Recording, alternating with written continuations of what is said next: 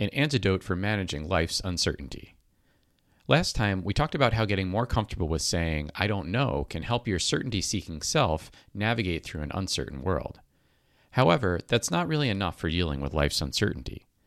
One antidote for worries and concerns around life's uncertainty is to commit to the ongoing practice of gratitude. Now, to be clear, no one wakes up and magically replaces a lifetime of hard work and pursuit of more with complete gratitude and acknowledgement that you already have enough. Attempting to do so would likely cause a major identity crisis. It can be hard to let go of a big part of how you measure your progress in life to this point, especially when that progress included obtaining bigger and seemingly better things from the money that hard work earned you. Remember that you remain on a journey, but one where your intentions have changed. Your journey now is an ongoing search for opportunities and reasons to be grateful for all that you already have.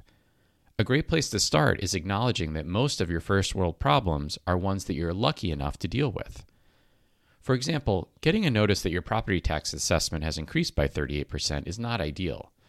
But how lucky are you to have the financial breathing room in your life to comfortably absorb that increase? Or perhaps you're dealing with a physical or mental health issue.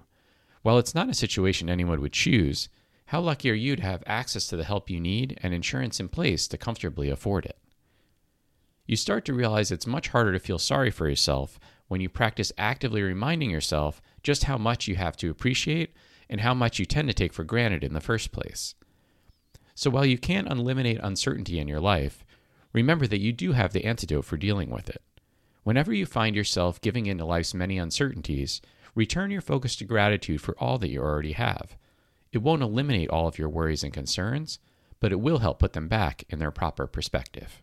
Brian here. Thanks for checking out this episode. If you'd like to learn about future episodes, you can sign up for my e-newsletter at brianplain.com. Now, on to the disclosures. Brian Plain offers investment advisory services through Gradient Advisors LLC, Arden Hills, Minnesota, 877-885-0508, a SEC-registered investment advisor. Gradient Advisors LLC and its advisors do not render tax, legal, or accounting advice. Brian Plain CFP is not a registered investment advisor.